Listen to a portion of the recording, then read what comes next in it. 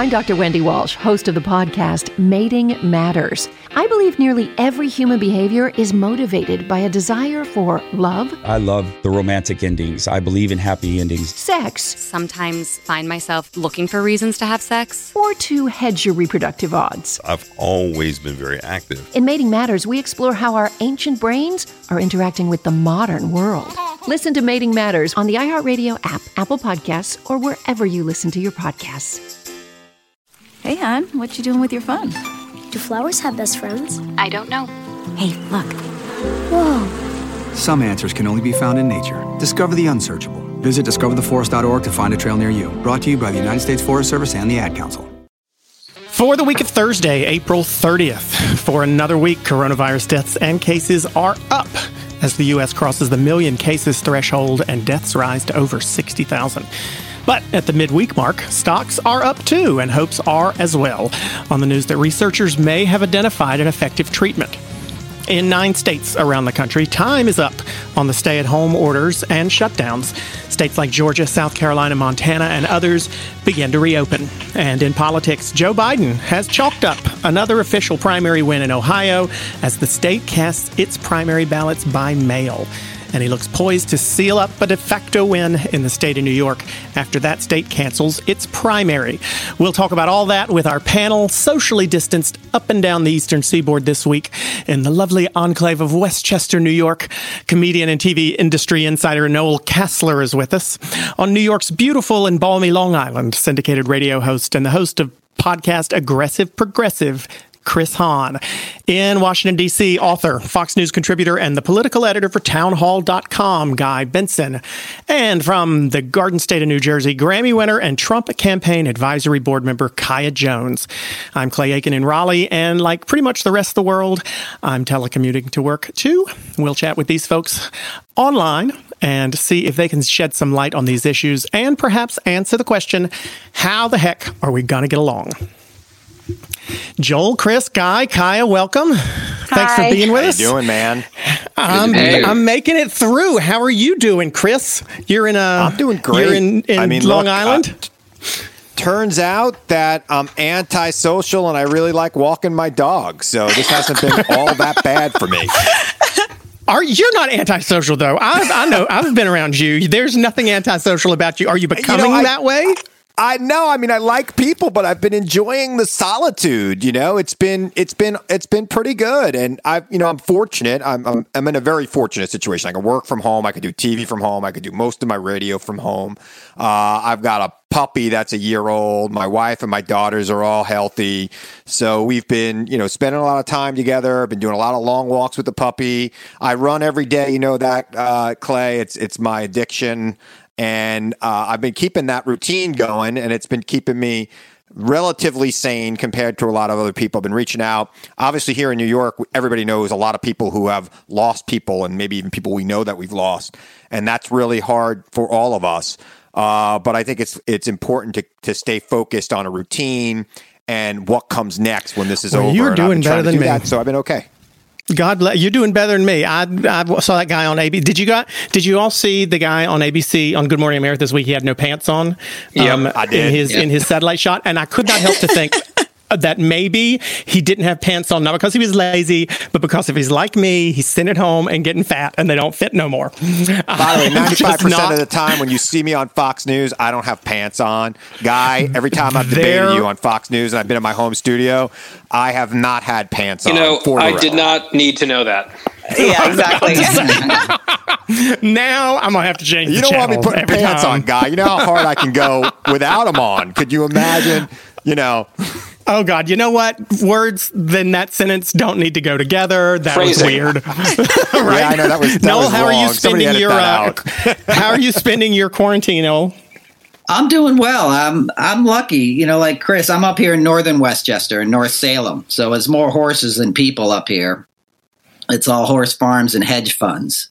So there's a lot of space. I have a big pond and a heron that comes every day in the pond and a barn and all this stuff. We don't have any horses, but my neighbors all have them. So I just go for walks, look at horses, think about doing the stuff in the yard that I'm supposed to, be doing and I don't. And just trying to stay sane like everybody else, but I feel pretty fortunate. You're not getting any chores done? Listen, I'm not going to lie. I am normally an introvert. I stay at home more under normal circumstances than most anyone else does, but I'm getting a little stir crazy myself even now. And I'm working on trying to renovate a house at the moment. So I have gone to Home Depot, and they have said that they've had more business and sold out of paint more than 2 or 3 times at the Home Depot because everybody's doing their projects. Any projects that you're working on, Guy? Well, it's funny that you mentioned paint and that we just mentioned the dude with no pants on ABC. What was it, yesterday? Because so string those together for me. How many ones are going to come together? Exactly. Stand by. It's a good story. So Fox just had me change my at-home studio to the office, actually, where I'm currently sitting. So I do my radio show from one side of the room, and they had this new arrangement basically with this screen behind me, and it was the best spot in the house for it, except you can see through a doorway that doesn't have an actual door on it into part of a bathroom, which is fine. But the house that we bought this house from the previous owners, and they had painted this bathroom a very, very lime green, electric color green. And it was so distracting that we were looking at the shot, and someone finally just said, is there any chance you can paint not the whole bathroom, but just the part of it that's visible on TV? So we did. We painted like a third of the bathroom. And it looks good on TV, and I can see it from where I'm sitting now. Gray, where people would be able to see it, and then very bright, like almost blinding green, just a little bit out of eyesight. I got to tell you, I'm a little more intrigued about watching Fox now than I ever have been, because it sounds like if you watch Fox, you'll catch Chris with no pants on. You might catch someone using the bathroom behind Guy. I mean, the ratings are already good, but you guys could really improve them. Those outtakes, man, they're out there. What about you, Kaya? Any special projects? No, well, we've been just, my partner and I have just been looking after his family. His dad is actually battling cancer. So, the corona thing is just added to the stress level we were already dealing with on a daily basis. But I've become quite the chef. So he's kind of the groundskeeper and taking care of his family. And I'm like the chef for everyone here. So I made a London broil tonight, and I made a butter with it. Yeah, come on over. That'd be lovely. Your London broil is protected only by social distancing orders, because otherwise we'd all be there taking some. Yeah, I'm cooking. That's the main thing. Yeah. Well, I'll admit my only case for sanity whatsoever is not. I have stopped watching the news. I just have turned it off. Good. It all seems to be sort of the same thing over and over, but it just drives me crazy. And I felt like my head has cleared and my spirits have lifted since I've taken a news diet. But this week, it was very difficult, even if you don't turn on the news. If you go on social media at all, it was very difficult to get away from one of the big moments of the week. The president in a press conference asking some of his advisors if perhaps there should be some research and studies that went into disinfectants and maybe injecting people with disinfectants. Folks took that and ran all different directions with it. I guess I've got a few questions here. One, was it blown out of proportion? 100%. And two, if it wasn't, if for those who don't think it was blown out of proportion or whoever, is the president hurting himself more by trying to give medical advice? Kaya, you jumped in already. You think it was blown out of proportion? Completely, because to me, the whole discussion, what I actually adore about this president is that he spitballs a lot of ideas, as any entrepreneur does. And that's what he is. He's an entrepreneur. Everyone's thinking he's a politician and he's politicking. He's not. And it was spitballing ideas of different things, from ozone therapy, which we know has been used, any kind of homeopathic methods. I even posted about it because there are things that people are trying and doing. And I think that's where he was leading with, but it got jumped into, well, he's saying inject yourself with bleach. And it's like, so well, Chris, we know that there's no bad idea. There are no bad ideas in brainstorming, but should brainstorming be taking place during the press conference or somewhere else? Exactly. So here's my thing. I think it was blown out of proportion for the wrong reasons. It was blown out of proportion. I would have blown it out of proportion because the president of the United States should not be hearing a briefing from a scientist at the same time as I do. He should be paying attention. He should be at work. He should be figuring. He can, people ask stupid questions all the time. And had he asked that stupid question during a private briefing, it would have been leaked to the press, but he could have denied it. It wouldn't have been said in front of the entire nation at once. Look, this is why he won't get reelected. Because the American people come November are going to want somebody who takes the job seriously. And what he did, what he showed us last week was he's not doing the work that is needed to recover this economy and to bring us out of this crisis. He needs to pay attention. He needs to ask these questions privately. He needs to pay attention to these briefings. He needs to read his presidential daily brief. He needs to do the work. And if he doesn't turn that around immediately, his chances of reelection are going to sink even lower than they are right now. Guy, disagree, agree? I think that if he had asked that type of question in the task force meeting behind closed doors and it leaked, I would probably defend him on the principle that we are facing this global pandemic that is truly awful in every way. And so there isn't anything such as I would say, a bad idea if you are just asking medical professionals and experts, hey, this might sound a little zany, but is there any way to apply this principle to this and come up with some sort of outside the box thinking and just throw stuff against the wall and see what happens? That's fine in private, I think. And when you're taking, a kitchen sink approach to the problem, I would have no problem with that. I do think that the American people tune into these task force briefings with the hope of getting reliable, vetted, good information about this pandemic. And I just don't think it was helpful to him or anyone else. I do think it was blown out of proportion overall, for sure. But that's not the time and place for the president to be sort of spitballing and riffing and saying, well, what about this? Because you have millions of people watching, listening to the words of a president. I think that he should have been more careful about that. By the way, Clay, you just solved the problem. Guy and I agreed fully. We just said it in different ways. Well, I mean, actually, as I was listening to Guy speak, I was fully agree. He did not. He will not admit to that. 80% of the way there, Guy. 80%. Don't you? But I was listening to it and thinking. I mean, the truth is, Guy, in a way, you sort of fall somewhere in the middle between what Chris was saying and what I heard Kaya say. I think that's going to happen a lot here. Is there an argument for either Chris or Kaya? I'll ask Noel this. If one side is defending the president completely regardless of what he says or does, and the other side is saying that it was so awful regardless of what he says or does that I mean, Guy's position here, I think, is, in my opinion, it's taken by many, many, many more people in the country than in the media. Do both sides hurt themselves, Noel, by going to the extreme and either defending no matter what or demonizing no matter what?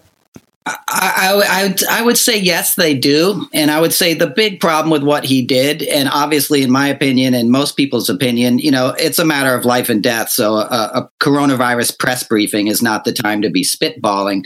But he lost his own credibility the next day when he was asked about it in the Oval Office, and he said he was just being sarcastic. He wasn't being sarcastic. He looked right at Dr. Birx and asked the question. But when he was questioned about it the next day, he got defensive and said, I was asking you the question. And the reporter said, I wasn't even there. So he lost his... Because that's a very good point. Does he make your job harder? Does the president make it harder to defend him? Does it make it harder to defend him sometimes, Kaya? Oh, no. You know what? Honestly, in this moment where we have a global pandemic and it's, my partner's had 4 friends who have lost family. I've had 2. And this thing is very serious. The fact that it's constantly polarized still, like, everyone hated him. And it's like, but they loved him before he ran for office, right? Everyone loved him when he was a billionaire that was funding their campaigns. The moment that he decided to fund his own campaign and run, then it was like, well, we hate this guy. And they still have just slandered him and his family for now. We're going into 4 years. And now we're in a pandemic. No matter what he says, if he came up with a cure tomorrow, I'm sure that it wouldn't satisfy anyone that doesn't like him. So I don't think it makes my job harder. I don't know that I disagree with that last sentence, but does it not become? Well, I mean, listen, that's the issue, and I think this trying to defend him. I know that they won't admit it, but does it not get to become difficult for you? Chris, does it not become difficult for you to find something be upset about every time he talks? No, look, Clay, when the president does something right, I will admit it. I am not. I don't hate Donald Trump. I've known Donald Trump my whole life almost. I mean, not personally, but I mean, the first time I met him was at a fundraiser for Chuck Schumer, and the second time I met him was at a fundraiser for Hillary Clinton. But I've known him as a person in my life, as a New Yorker, since I was a little kid.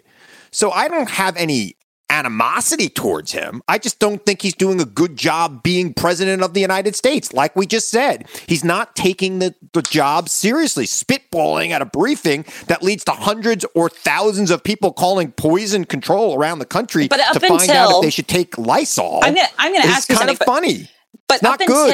I think that's been fact-checked. Yeah, it has been fact-checked. But up until this pandemic, did you think he did anything right? I'm being serious now, because every single thing that he has accomplished, I we will had an give you the thing incredible I always economy. pointed to that I thought he did right. I liked the Vets Choice Act that allowed VA, veterans who were using the VA to have an option to go to different places like urgent care units, etc. I have my father-in-law is a veteran, likes to use the VA here in New York. He actually just moved to Florida right before this pandemic, and it was very difficult for him to get to the VA. Mm-hmm. I like that act that they put together, that the president put together early in his administration, and I've constantly credited him for that. What about the right to try?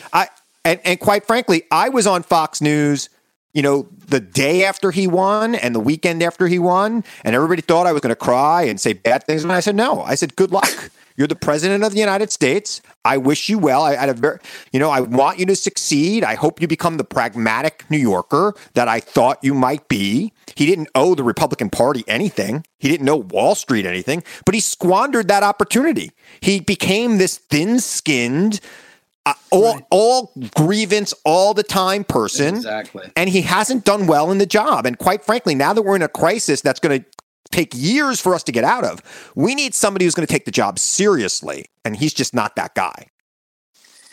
I would say that there have been some elements of this response that have been really good, like the ventilator shortage, and he's griped about this because he does grouse about things, but it was an obsession, a singular obsession of the press and all these questions, and they moved heaven and earth to alleviate that problem and really spin up American production of ventilators to the point that we're going to be swimming now in ventilators, and everyone just sort of filed it away, barely acknowledged that success, where not a single person in this country was denied a ventilator when there seemed to be a real risk that could be the case, and moved on to the next thing. So I feel like he sometimes is his own worst enemy because of all the grievances and the pettiness. But I feel like no one lets him do his job. But I think it also doesn't do his job. And when he does his job, he wants to be rewarded for it. He's like, Chris Rock had the great line, I take care of my kids. You're supposed to take care of your kids. The president's supposed to do his job. He's not supposed to get applause every time he does his job. But the problem is the problem with this guy. He thinks he's on The Apprentice. He wants to have a standing O every time he speaks. Can I jump in for a second? I worked on The Apprentice. I took care of the Trump family. I've known Trump since the 90s. I did all his beauty pageants in the 90s. I did all the 6 seasons of Celebrity Apprentice. Clay, you were on in 2012. 4 out of 5 shooting days, Trump would cancel at the last minute.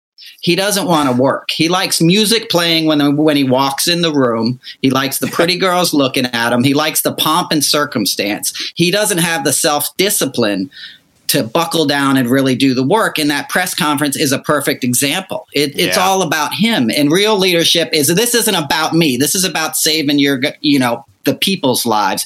And that requires getting out of your own way and having the humility to be like, I'm going to suffer these slings and arrows for the greater good. Trump doesn't let go of a grievance. I've seen that guy complain about things that happened 10 years earlier. You know, but are liberals And he's letting not- go of grievances either? I mean, listen, let's be honest. And I'm a progressive. I'm a Democrat. Kaya, I just don't like bullshit. So that's why I call it out. I mean, are Democrats letting go of grievances either? Can I tell you a grievance? It seems. Let me finish my question now. It seems to me that both sides, Kaya, don't cheer too much, girl, because both sides seem to have I'm a Tar Heels fan, and if the Tar Heels aren't playing well one season, then I'll continue to cheer for them. I'm still going to be right. But that's okay with sports teams. It's not necessarily okay with politicians. But it seems like we now root for politicians in the same way people root for sports teams, by cheering them on even when they're not playing well. Is that not a problem, Kaya? Is that not a problem, Chris and Noel?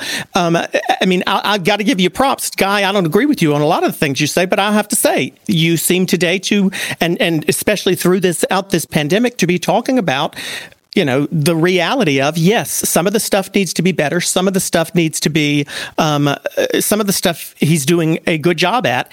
And I think sometimes that what Guy's doing here tonight is more dangerous because you just piss everybody off.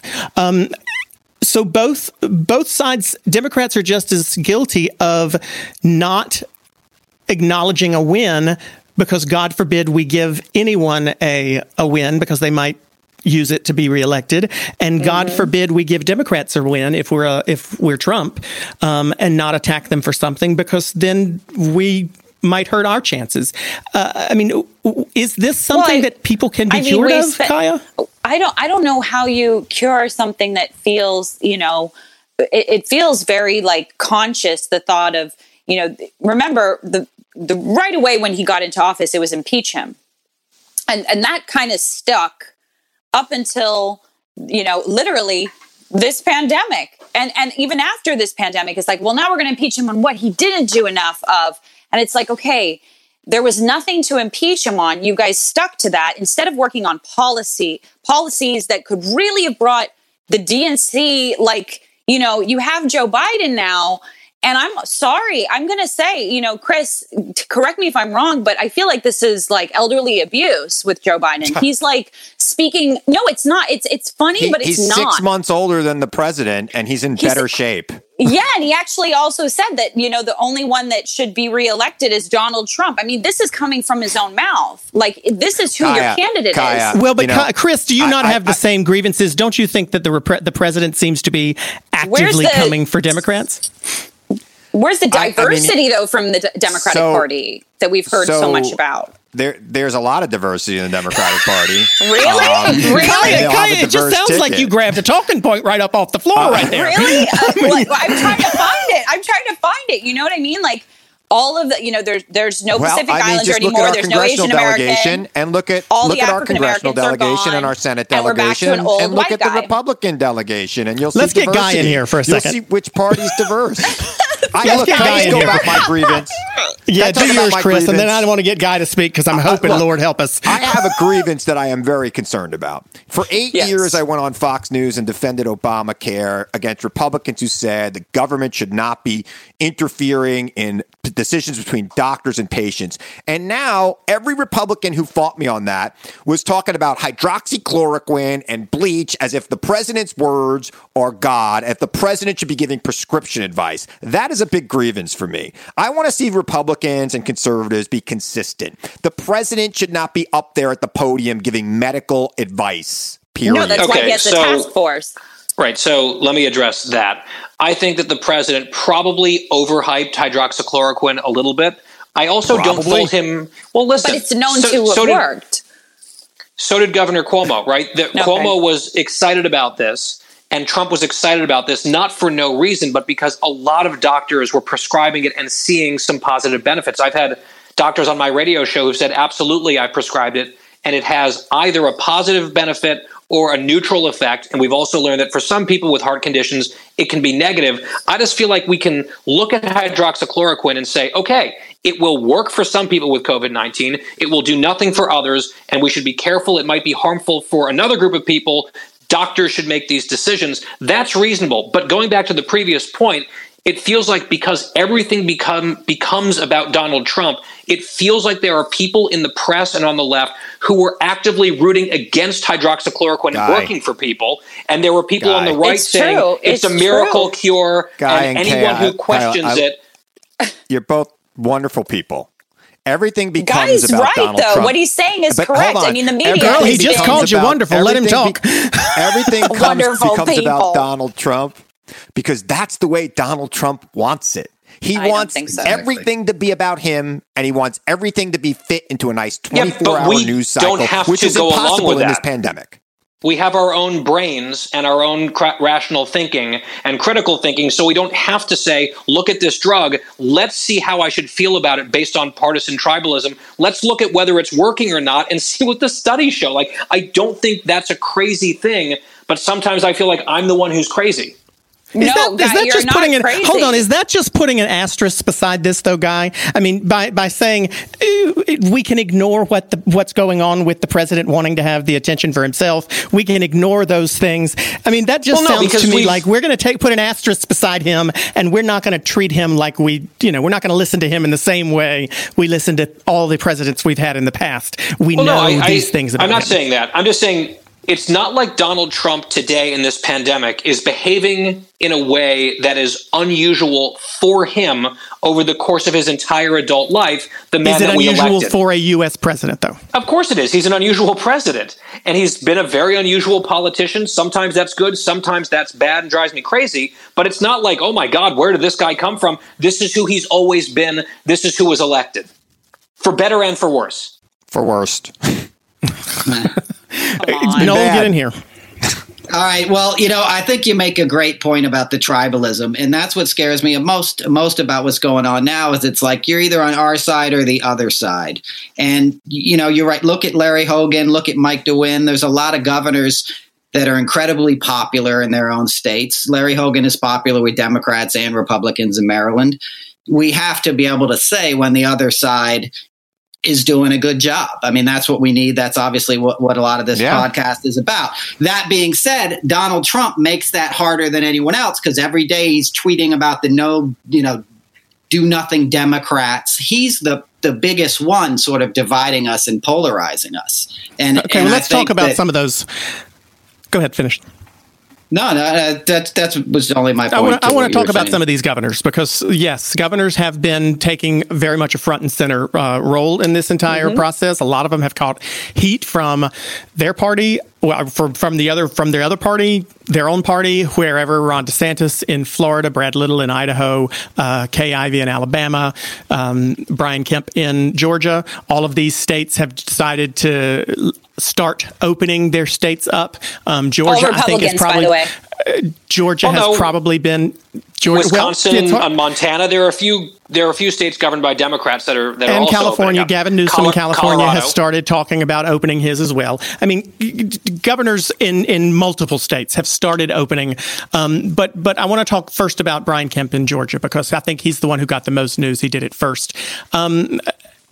He did not get support from President Trump necessarily. I mean, I guess sometimes it's hard to tell whether. Well, he did before he didn't. But are some of these governors moving too quickly for the science, Guy?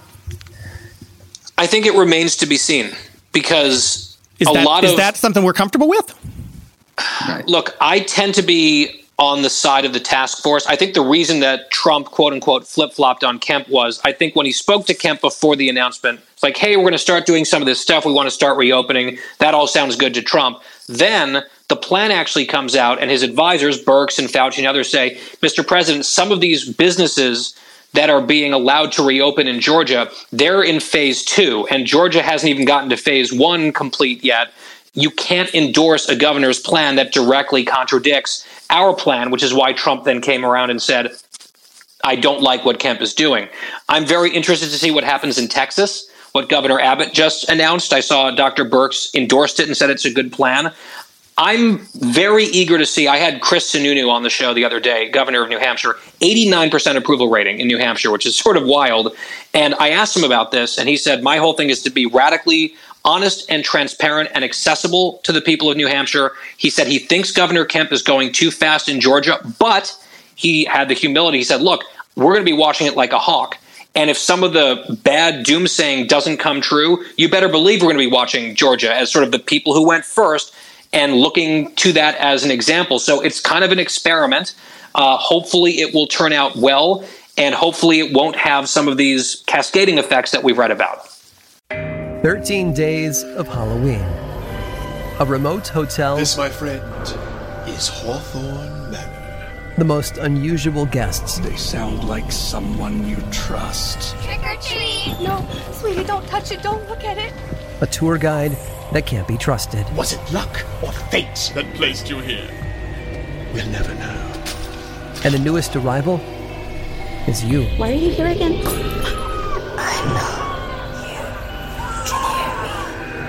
Starring Keegan-Michael Key as the caretaker. Please make yourself at home. After all, this is it. Produced in three-dimensional binaural audio to place you right in the center of the story in ways you'll have to hear to believe. For full exposure, listen with headphones or AirPods. One story each night, starting October 19th and ending on Halloween. From iHeartRadio and Blumhouse Television, listen to Aaron Mahnke's 13 Days of Halloween on the iHeartRadio app, Apple Podcasts, or wherever you get your podcasts. I knew they were going to kill him. Police ain't FBI. This is Fight Night, a new podcast from iHeartRadio. This is the story about two guys from opposite sides of the street. A hustler blamed for robbing the most dangerous gangsters in the country. This is like issuing a death warrant for me for something that I don't even know anything about. And the cop who tried to save his life. They thought he had robbed the deadliest man in this country. Guys who would not hesitate to blow your head off. In 1970, Muhammad Ali triumphantly returned to the ring. At the Hustlers party that followed, gangsters from around the country were robbed of $1 million. This story from Atlanta, Georgia, has been reported for 50 years. But now, for the first time, you're going to hear what really happened from the people who lived it. Listen and follow Fight Night on the iHeartRadio app, Apple Podcasts, or wherever you listen to podcasts. Kaya, how does it sit with you that the president supported opening the economy, and then after a governor did that, a Republican governor, his own party did that, he backed off? I think that he's working great with all of the governors, and I think it's their time to step up. This is how you know that he's not, what a lot of people have claimed is that he's this dictator. If he was a dictator, he would be telling everybody what to do in their sectors, where you can't do that because every single state is very different. If you have a state that only has 10 cases and another one that has 10,000 cases, right. you can't. It is very, case by case. And the fact that he's working so well with Cuomo and working so well with DeSantis and all of the different governors, I mean, he really is. Newsom, he's doing great stuff with Newsom. And Newsom is, a staunch Democrat. So it's like, in these moments, we have to see that everybody's trying to work together. And that's the main goal. When germs don't stop at the state line, when viruses, I'm in North Carolina, South Carolina, Georgia, and Tennessee are all reopening. North Carolina's governor has decided not to do that yet. Virginia's has not moved forward in that way yet. Interestingly, again, Republicans in Tennessee, Georgia, and South Carolina, Democrats in North Carolina and Virginia. Listen, when someone from South Carolina comes to North Carolina, does that not demand a national response just because we're not isolated in these state silos where no one's moving around, Chris?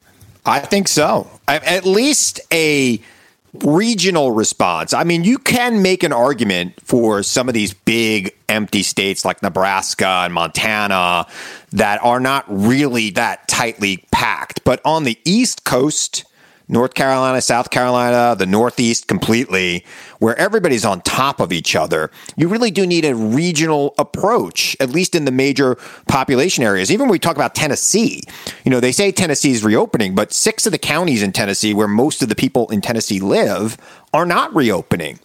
And the question is, how is that reopening in these more rural counties going to affect the cities. And I guess that's going to be an experiment. I think the problem we've had is there hasn't been this national approach. And Kaya said something about Trump and not being a dictator. He's not a dictator because he's too lazy to be a dictator.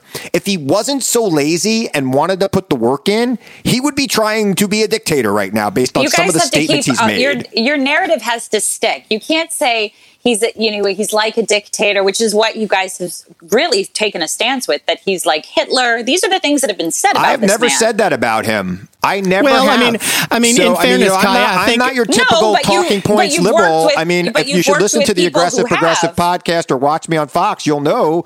You better get that plug in, boy. I call it like I see it. No, but but Kaya, on the other hand, I think a lot of people, a lot of progressives, Kaya would turn to Republicans and say, yes, but one of the very big things that Donald Trump ran on and a lot of his supporters loved him for was that he promised to be a strong leader and keep America safe and make the decisions that other leaders were afraid to make. And in this scenario, Noel, is he making this? Is he not? You can get to it, but in this scenario, Noel, is Trump being a strong leader making decisions that no one else will make?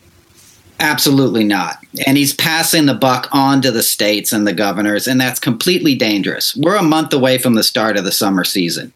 You know, I go to Nantucket every summer. You take a ferry to get there that's tightly packed. What happens with this soft open all over the country? It starts getting warm out. People start traveling. All the New Yorkers go out to, where Chris is. They're out in the Hamptons. They're there already. They start going out to, Nantucket, to these islands. And there isn't a national sort of mandate of the discipline you need to make, to flatten the curve. But he doesn't have the power to do that. What do you think we've been doing for the past 2 months? He can lead, though. He can ask. He's not even asking. He's just saying it's up to you. Hang on. I actually think that this is an unfair criticism because he did briefly for like a day say, I have all the power to do this. And people freaked out, I think rightfully, saying, nope, that's not how the Constitution works. It is up to governors. And then he said, you're right, it's up to governors. And then people are like, he's passing the buck. It's one of these he can't win scenarios. That's not entirely by the way, accurate, let me just make one more point. That's not entirely Let him finish, accurate. Chris. Chris, let him finish, because I think he has a point. I don't agree. I think he makes a point.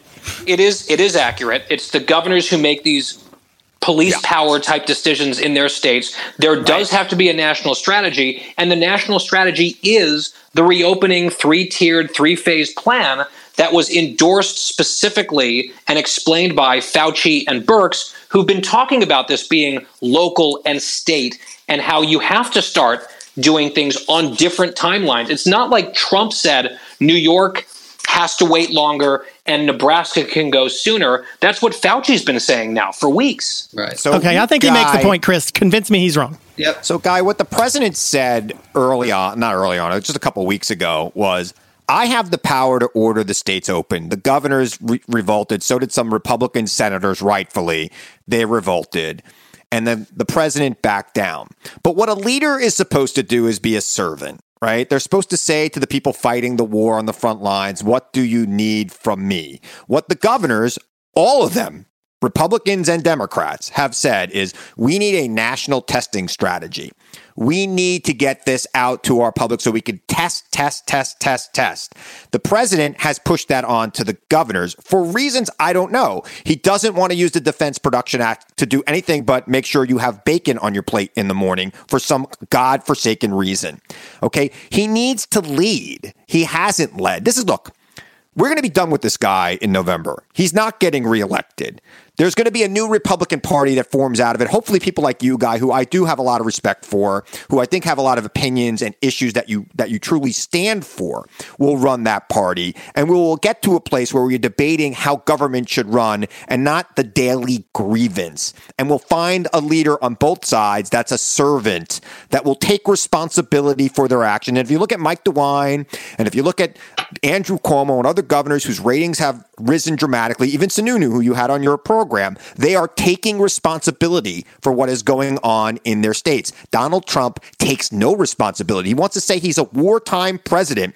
I don't remember Franklin Delano Roosevelt saying to the 50 or 48 states during World War II, you guys figure out how you're going to fight those Germans and Japanese and let me know how it goes. That comparison fails on a couple different levels. But look, I I have some problems with Trump's leadership style. I understand that.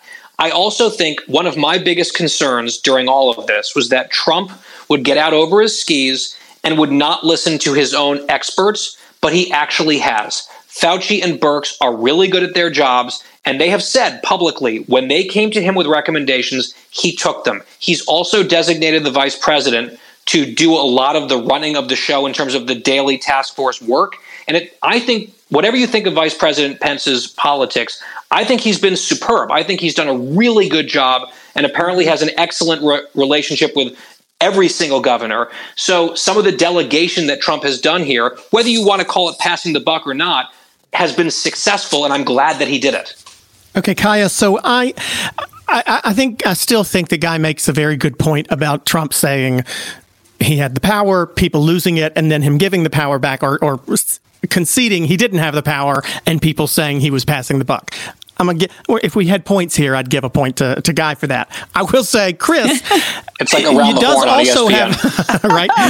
I need one. I need a horn sometimes. But Chris does make a point, Kaya, when he says that there are some components that still need a national strategy, and there have been moments when Trump has directly said, not the federal government's problem. How do people defend the president when he says this ventilator stockpile, this stockpile of PPE, this equipment, this money is not for the state's use? You're on your own when it comes to that. How can the president say to any of his 50 governors, you're on your own for these things when we're under a national emergency, and he's declared a national emergency in those states? Well, because it is a national emergency, but I do think that he's said today, I don't know if you watched the press briefing today, but he said openly that, certain states that are going through phase one, they're going to have to revisit certain things within a few weeks. This is not just, okay, well, everything's open and now let's just keep going. Okay, that we have to take proper measures. He is the president. So currently we're slandering the guy that's doing everything that he can, that gets 3 hours a night sleep, as much as I know everyone wants to think that, he's lazy and he's all of those things, right? Even though his economy was phenomenal before this happened. Well, before you go down that path, I want to just congratulate you on spinning the hell out of the question that I asked you. No. I'm not. What I am saying, in my opinion, what I do think we see happening, which I think is phenomenal, is every single governor now has to do their job. And what that means is they were elected to do their job. You're saying that it is the governor's job to procure the materials and that it is not the president's job to worry about those people. Of course, it's his responsibility to worry about those people. So then answer the question that I asked, which was, how can he say to those governors, what we have is the federal government's, you guys are on your own? Well, I feel like you're taking one specific narrative and pinpointing that that's the end-all, be-all. I don't believe well, then we can use the specific narrative necessary. Let's just talk about the ventilators. You're on your own. You need to get your own materials. Right. This stuff. Well, except that's not what he did, though. That's not what he did. So I'm he confused. Actually deployed the federal stockpile to the states that needed them. Actually, their ventilator strategy was a huge success. I would go after the testing. If you want to criticize him and the national strategy, I would focus on testing and not ventilators, because the ventilators worked. Thanks, guys. Okay. Respond to that one, girl. Okay. In Nevada today, they're doing about 10,000 tests a day. Not hundreds, 10,000 tests a day. At the direction of the governor of Nevada, or under a plan implemented by the federal government? Under the governor, who reports to the president. So governor does not report to the president. Yes, he does. No, he does not. The governor of Nevada does not report to the president. That's not how it works. So you're saying that all of the governors are not reporting directly to the president to find out about getting funding. You're saying that doesn't happen. They consult with him. I think what you're saying, Kaya, is that they're consulting with the president. They don't report to him as in they answer to him. Or are you saying governors do answer to the president? That was a question for me. I didn't know. No, that's a question for you. Yeah, I'm asking you. Do you think governors need to answer to the president as if? Well, no, they need to tell him. They need to work with him and tell him what they need, where they're at, where their people and are at. And when they identify what they need, like testing, what is his responsibility? When people need testing, what is his responsibility? When the governors identify those things for the president, what is his responsibility to the governors? To supply them with those tests. Okay, right. so Chris, take it. So I still don't get where you're trying to pigeon this. What I'm saying, Kaya, you just made my point. I mean, Clay made it. He was a perfect attorney there. I thought I was the attorney here, and you were the golden voice, America's favorite guy. Singers know how to speak singer language. That was as good as your final performance on well, as we know season 2. with attorneys, as we know with attorneys, it's the question, right? You're prepping a question, and the question you're saying is basically whatever I say, it doesn't matter because you've already had it in your narrative that he's wrong. Well, Kaya, you just said that the president should get the tests for the governors. He hasn't. He has. No, he hasn't. No. Not he's enough. Also not enough. There's the answer. There's the truth. Not enough. Why not? Enough. He hasn't. Kaya. So you're saying, wait, which one is it? He hasn't done it, or it's not enough? He has not when gotten will it the ever tests be enough? that the governors, even Republican governors, have asked for.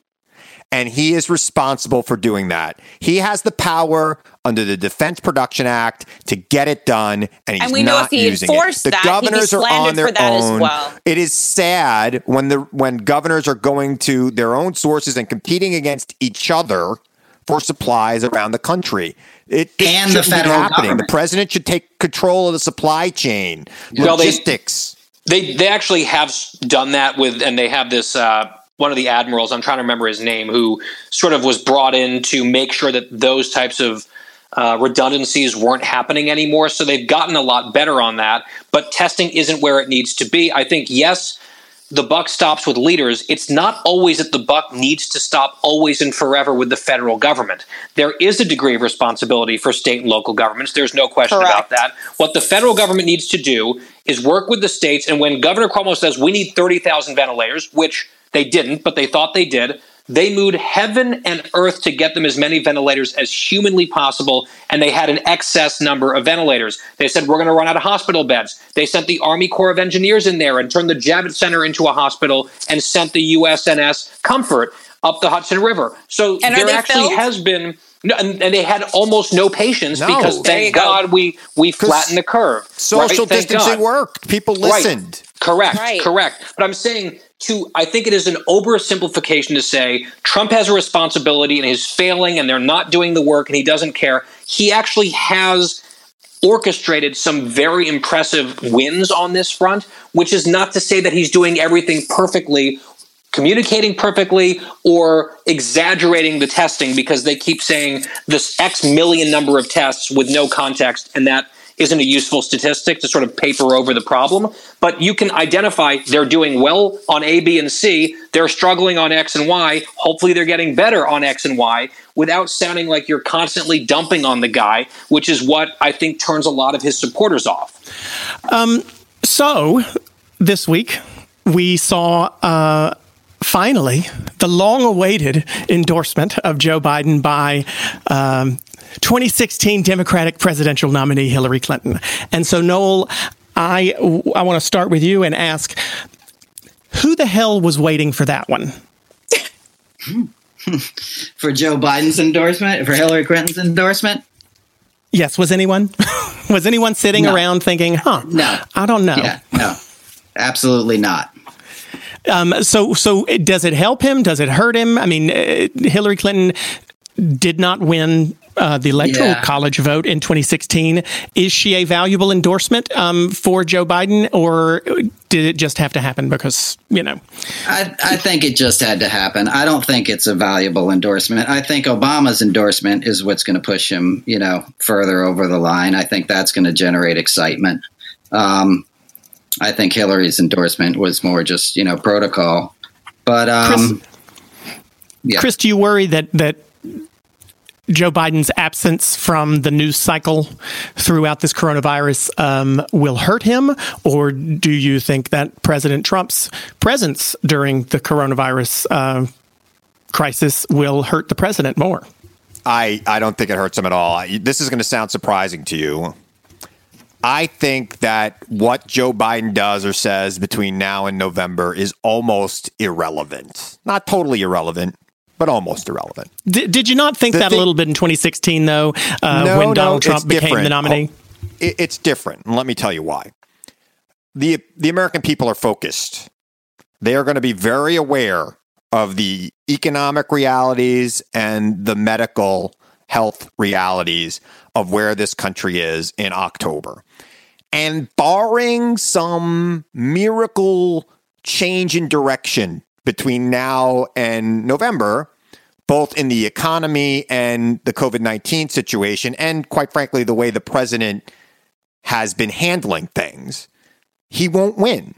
He will lose badly, and he will take a lot of Republicans with him that otherwise we aren't even thinking about right now. Tom Tillis in North Carolina, where you are, is in absolute danger right now, as are some other people that we might not be thinking about, maybe Cornyn in Texas. There are realities that are going to be at play here that are not traditional politics. This is not going to be a traditional election year where a 30-second ad that really breaks through is going to make a big difference, or an endorsement from Barack Obama or Hillary Clinton or George W. Bush coming out and supporting Biden or Trump. None of that's going to matter. The American people are going to know how they feel. And voters, and I've worked on 1 million campaigns, voters almost always vote on feeling. But in this situation, they are going to have the reality staring in their face. And for those people who think that opening up is going to make things better, I think when people come out of their homes and see the carnage that is left of our economy, it's going to make things worse for Donald Trump. Chris Hahn, the optimistic progressive. What'd you say? I said the optimistic progressive. Yeah, I mean, look, I think that, and I'm not happy about this. I'm not happy about where we are in this country right now. And honestly, it's not all his fault. But when you are the leader, you are responsible. I have been retweeting this tweet that Donald Trump put out back in 2013 about when you are the leader, it is your responsibility, even when it's not your responsibility. Well, and Kaya, he has to accept it. Kaya, I was going to give you the floor completely, but I'm going to tee you up instead. A lot of people would argue that when we come out of this and the economy is in ruins and in shambles, that Trump may be able to make the argument that it wouldn't have been in ruins if we had not shut down as much as Democrats wanted it to be shut down. So I'm going to leave that there for you and let you make your case for why Trump might not be in as much trouble as Chris thinks he is. Because he got us to the best economy possible before this. And I think if anyone can get us out of it, it is a businessman. It's not a politician, and it's not someone who's going to bring up talking points that are neither here nor there. Currently, every single American is worrying about how am I going to get my job back or a job, and how am I going to put food on the table? They don't really care. Are they worrying about that more? Are they worried more about that than getting sick? I would say so, because the latter is suicide. The latter is starvation. And let's not forget, a lot of the Democrats ran around. Wait, death. Hold on. A lot of the Democrats said, bring on the recession. They wished for this. They wished for people to lose their jobs and be in a dire strait, because why? The wealthier just get wealthier. So the Bill Mahers of the world who were championing, don't laugh, it's not funny. We know this, but it is hyperbole. But it is a little bit. We're not in a recession. Hyperbole. We are in a depression, and trust me, it's different. It may not be funny, but it is a little bit hyperbole, because I don't think, and I wonder sometimes if that's not what both sides end up running into trouble with, Guy. Do we end up turning more people off with hyperbole and blanket statements like Democrats wanted a recession? I think any reasonable person would know that no one wanted a recession. But does hyperbole hurt either side, Guy? I don't know. I think people are pretty disgusted with politics broadly. So, and both sides do this kind of stuff. So, look, I partially agree with Chris in that it's going to depend on how people feel in September and October. And we just don't know what that's going to be. Chris paints a picture that is plausible, where things really don't get better or it's plodding along and people are really in a bad funk and the economy's not coming back and there's, a second wind of this awful virus. And then I think it's very likely Trump loses. If therapies start coming online like remdesivir, some really good news on that today, some really good news, I think, on the vaccine front from Oxford, a few other places, this Operation Warp Speed that the Trump administration has started on making sure we can get 100 million vaccines ready to go as soon as possible. I think that's really smart. If people feel like we're out of the worst of it with the pandemic and we've got our arms around it and the economy's starting to come back, and they're not blaming Trump for the pandemic and they're angry at China as they should be, I think that there's very much a clear path for him to win re-election. I'm just saying I can't look in my crystal ball and tell you what the facts on the ground are going to be in September and give you some sort of confident prediction about Trump being toast or Trump being a lock. I think it's going to depend on events, and we don't know yet. Noel, is there anything that could... Guy, I'll say this. He will either win big or lose big. This is not going to be a nail biter. Well, you just changed their tune there, because about 2 minutes ago you were thinking there was no chance he could win. But now you're thinking he might be able to win big. Clay, what I said was, unless there is some sort of miracle turnaround, which I don't see happening. What would that look like? What would that look like? I'll ask. Please. What would that look like? I would say under 10% unemployment, the economy moving in the right direction, a vaccine and people feeling safe to go out and go to work and go to dinner. Still obviously being careful, but that's where we would need to be. And I don't know. That doesn't sound like a miracle. I don't know how you get to under 10%. Because under 10% unemployment is not under any circumstances. Under 10% unemployment is not that far off. So I want to ask Noel, if that were to happen, if everything that Chris just stated were to happen, would Democrats be able and willing to credit the president for any of it? No. Honestly, probably not. There's probably enough damage done at this point that no Democrats are going to want to live any longer under Trump's leadership. And like so, Chris Kaya, said, did you just get your point made for you? Yep. No, but listen to what I'm saying. Wait, hold on, Kaya. Did you? No, what I was actually saying is I completely disagree. A lot of my friends that are liberal. Hold on. Let's be real careful about let's be careful about what you're disagreeing with, because I just want to make sure you didn't zone out. Because I asked Noel if Democrats would be willing to give the president credit if the economy turned back around. He said no. I asked you if that proved your point for you, and you said no. No, because my point is that no matter what he does, yeah, it does prove the point. But take the bow when you can, girl. Take the point. Yeah. Well, I have friends that are liberals and Democrats in Hollywood that are literally calling me and saying, "I'm really sorry. I slandered you for 4 years because you voted for this guy. I want to vote for him this round." This is literally what I'm hearing, because they're actually watching. They're watching it, now that everyone's contained to their home. They're having to watch him in these press briefings, which I know a lot of you disagree that they shouldn't be happening because he's horrible at them. I disagree because they're actually seeing now who's on what side, and do they really care about the American people at the end of the day? No, I think they should be happening. I think they should just be shorter and more focused. That's just my personal opinion. I would just say this. I disagree with Chris that it's either going to be a big win or a big loss. Maybe, right? Anything can happen. I see a scenario, though, where it's totally plausible that we'd have another nail biter, namely if things go back to quasi-semi-normal, where people feel not scared out of their minds and a little bit hopeful. That might be just enough for people to go back to their normal polarized status quo, where it's like people go back to their battle stations and we have another very close electoral college fight. It's totally possible. You know what? I will say twice in this podcast, I have found myself agreeing with Guy Benson, because I do think it'll be closer than, and that's why I'm calling it the optimistic progressive right now, Chris, because I think it'll be closer. Tom Tillis, a poll came out, a big statewide poll in North Carolina came out just yesterday. Tom Tillis within 1 point of his opponent. It's going to be a lot closer on races like that than I think people on either side want to believe it is. I want to move on to our quick fire round, but before we go, I do want to make one quick point, which is somewhat illustrative of the 2020 campaign and say that the question and the topic for this segment was about Joe Biden. And the question that started this all was about Joe Biden and whether or not his chances were improved by him being out of the spotlight right now.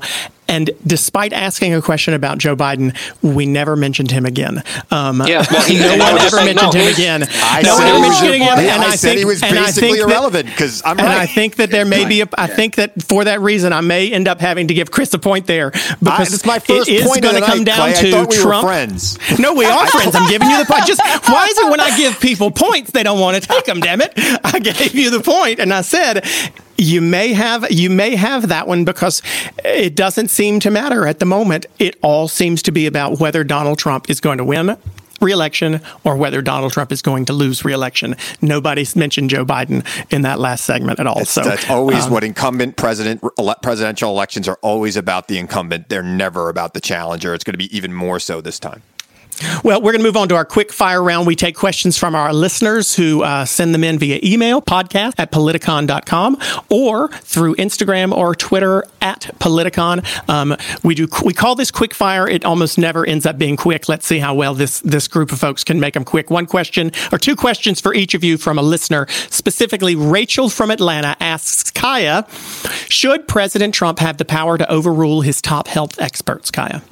100%, if he feels that is what is best for the people. But I think he's listening to them and taking heed in what they're saying because they are really brilliant minds that people are undermining, which is just an insult to them. Guy Riley in Dallas asks, social media helped Donald Trump win last time. Will it destroy him in 2020? No. Look at that. Guy is doing the quick fire. Guy's you're batting 1,000 here tonight. Guy is batting 1,000. I'll give him that. Tonight he's on fire. If he loses, it's not going to be because of social media. Okay, very good. Noel, Gary in Memphis. Many people have come forward claiming that President Trump is losing his mind. Why will no one in the political sphere act on it? That's a great question, and that's what I have personal experience with.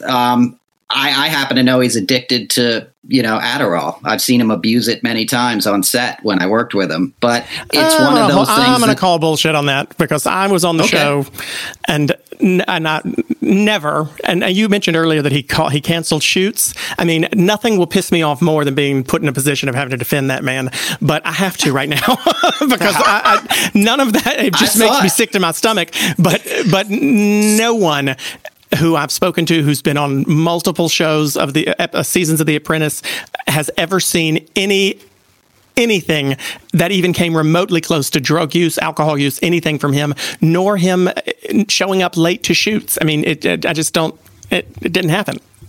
I saw it, Clay. He didn't do it on camera. I was there too, and I never saw you, but I saw him every day. I was there at the finales. I'm telling you, I've seen it. I've seen him coming out of his dressing room do it. I saw him do cocaine, in 2002. Well, I didn't even know he had a dressing room because none of us did. There were no dressing rooms on Apprentice. But we'll move on. That's not true. Chris. Okay. God, amazing. I was there the whole time. Chris Hahn, Eric from Cleveland asks, New York's death numbers are way worse than even Florida. Shouldn't we be harder on Cuomo than DeSantis? I think Cuomo today said he wished he would have pulled the trigger sooner on this. I think Cuomo has been hardest on himself. And New York, quite frankly, look, New York City, we live on top of each other there. And it's very difficult to control. But I think that, it's impossible in this region to just do a one-state solution for things. We need to all be in it together and work on it together. But yeah, I mean, look, Cuomo has been very hard on himself, and he said today he wishes he would have started sooner. De Blasio's awful. There's another thing we might agree with. What are you doing to me tonight? Guy, I am not going to defend de Blasio, and I will also point one thing out. He did something today. Jewish community. Yeah. He did something today that really annoyed me, that tweet that you just mentioned. I mean, that's just despicable. And any defense of him that I ever would have made ever is now gone. I'll never defend him again. Oh, damn, good, Guy, this is freaking me out, Guy Benson. I love Guy. Guy is just like, pew, pew, pew, pew, pew. Kaya, one more from you. Points. I got all my points over here in the corner. Right? Yeah, you're on fire tonight, honey. Cassie from Washington, D.C. asks, Kaya, is now the time that we need universal health care more than ever? I think we need good, comprehensive health care. I don't know if I agree with universal health care because I do think that everyone should have a choice and even the right to try, which was what I was trying to bring up earlier with what Trump enforced. Right to try, has helped a lot of people to try different methods that they weren't allowed to try unless they had, all of the back end and the FDA approval and all of that. And the right to try has saved a lot of lives. So I think comprehensive healthcare is important. I don't agree with universal healthcare necessarily, but I think that this is a good learning curve on what we're going to need to do medically to make our country better in our healthcare system because it's broken. It's been broken. Okay, Guy Benson, Preetham from Allentown asks, should Mike Pence have worn a mask at the Mayo Clinic? I actually had the great pleasure of missing this entire news cycle controversy. So I don't even quite know what happened, but if he didn't wear a mask where one should wear a mask, I think he's done a very, very good job overall. But sure, he should have worn a mask. I just don't know enough to give a definitive statement. But my gut is, when in doubt, wear a mask. That was a very, honest... There you go. Look at there. Noel, Travis from Indianapolis. Is 70 years old too old to run the country? No. Okay, I don't think it is. That's a safe answer. You You can't answer that one in a partisan way this year, can you? Because both of them are over it. and finally, Chris Hahn, Terry from Newark. Democrats squandered their chance to give struggling Americans direct cash payments. That check was signed by Trump. Are Schumer and Pelosi out of touch with the people? I have no idea what she even means by that question. Donald Trump, look, the Democrats well, it ain't your question, girl, Chris. This is a whole New Jersey thing. He directed, they gave them direct cash payments. Trump held them up to sign the check. I mean, who does that? And by the way, he didn't even sign it. He put it in the memo section of the check, like what you do when you when you're giving your kid some money to go on a field trip. This is for, going to the Bronx Chris, Zoo. Everybody knows Pelosi held up our checks. Come on now. Oh, please. Trump held up the checks. I'm going to cut you off. You can't answer someone else's quick fire questions. Trump held up the checks so he could put his name on it because that's what Trump has done his entire life. Just put his name on things that he didn't build. And now I'm going to cut you off, Chris, because even though that was quite funny, it is quick fire, and we got to wrap it up for the week. Noel Casler, Chris Hahn, Guy Benson, and Kaya Jones, thank you so much. Where can we find y'all? Where can we see you? I know that we're all stuck inside, so Noel, you may not be out on the road any at all, but where can people find you on social media and elsewhere? On Twitter, I'm at Casler Noel. Instagram, noelcasler.com. And when the world opens up again, you can find me in New York City comedy clubs and all over the country. And Thanks for having me. Absolutely. Thank you, Chris. The Aggressive Progressive, people can find that where? They can find it wherever they download podcasts. And I'm on the radio all over the country. Go to ChristopherHahn.com or at Christopher Hahn on Twitter. I'm Christopher Hahn NY on Instagram, but nobody cares about me on Instagram. I do. I'm going to follow.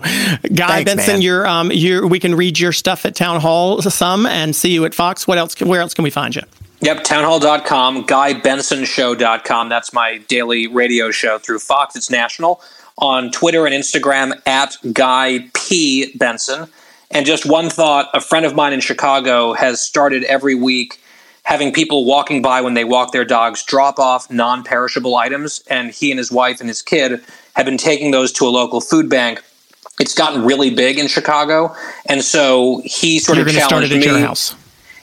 I called my local food bank to make a donation. They said their need is up by double in the last month. So if you're able to do something like that, it's simple, it's easy, it's a small donation. It can really help. Amen. We're going to put Guy's home address in the comments section, and you can drop anything you'd like to off at his on his front porch. That's really beautiful, Guy. That's really beautiful. Good stuff, Guy. Yeah. Kaya, where can we find you? Obviously, we know we can hear you singing anywhere you can get music, but where else can we find you? You can find me on Twitter at Kaya Jones, on Instagram at Kaya Jones, and on Facebook at Kaya's Music. And we have new music, Christian music coming out with Dionne Warwick's son, Damon Elliott. So, yeah, I'm now singing for the Lord and rooting for Trump. There you have it. Very, very nice. Thank you all again so much for being with us this week. Thank you very much also to those who are listening. This we'll be back was so here. much fun. Good. It was, wasn't it? We'll be back here next week with another episode, and who knows? Maybe we will eventually figure out how the heck are we going to get along.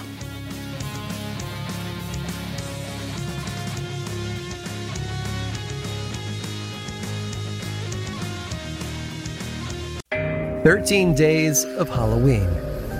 A remote hotel, the most unusual guests, a tour guide that can't be trusted. And the newest arrival is you. Why are you here again? They sound like someone you trust. I know you can hear me. Starring Keegan-Michael Key as the caretaker. Please make yourself at home. After all, this is it. One story each night, starting October 19th and ending on Halloween. From iHeartRadio and Blumhouse Television, listen to Aaron Mahnke's 13 Days of Halloween on the iHeartRadio app, Apple Podcasts, or wherever you get your podcasts. After you listen to today's podcast, here's one to add to your playlist. I'm Christian O'Connell, and I've had this thought for a while. What if you took the world's funniest and most interesting people... Hello, I'm Ricky Gervais. Celeste Barber. Some people call me Beyonce. I'm Russell Brand. And asked them to share the stories behind their 3 most treasured items. No doubt about it, the guitar. I think I know the same chords now as I did when I was 14. From iHeartRadio, this is The Stuff of Legends. Add it to your playlist for free. Just search for Stuff of Legends in your podcast app.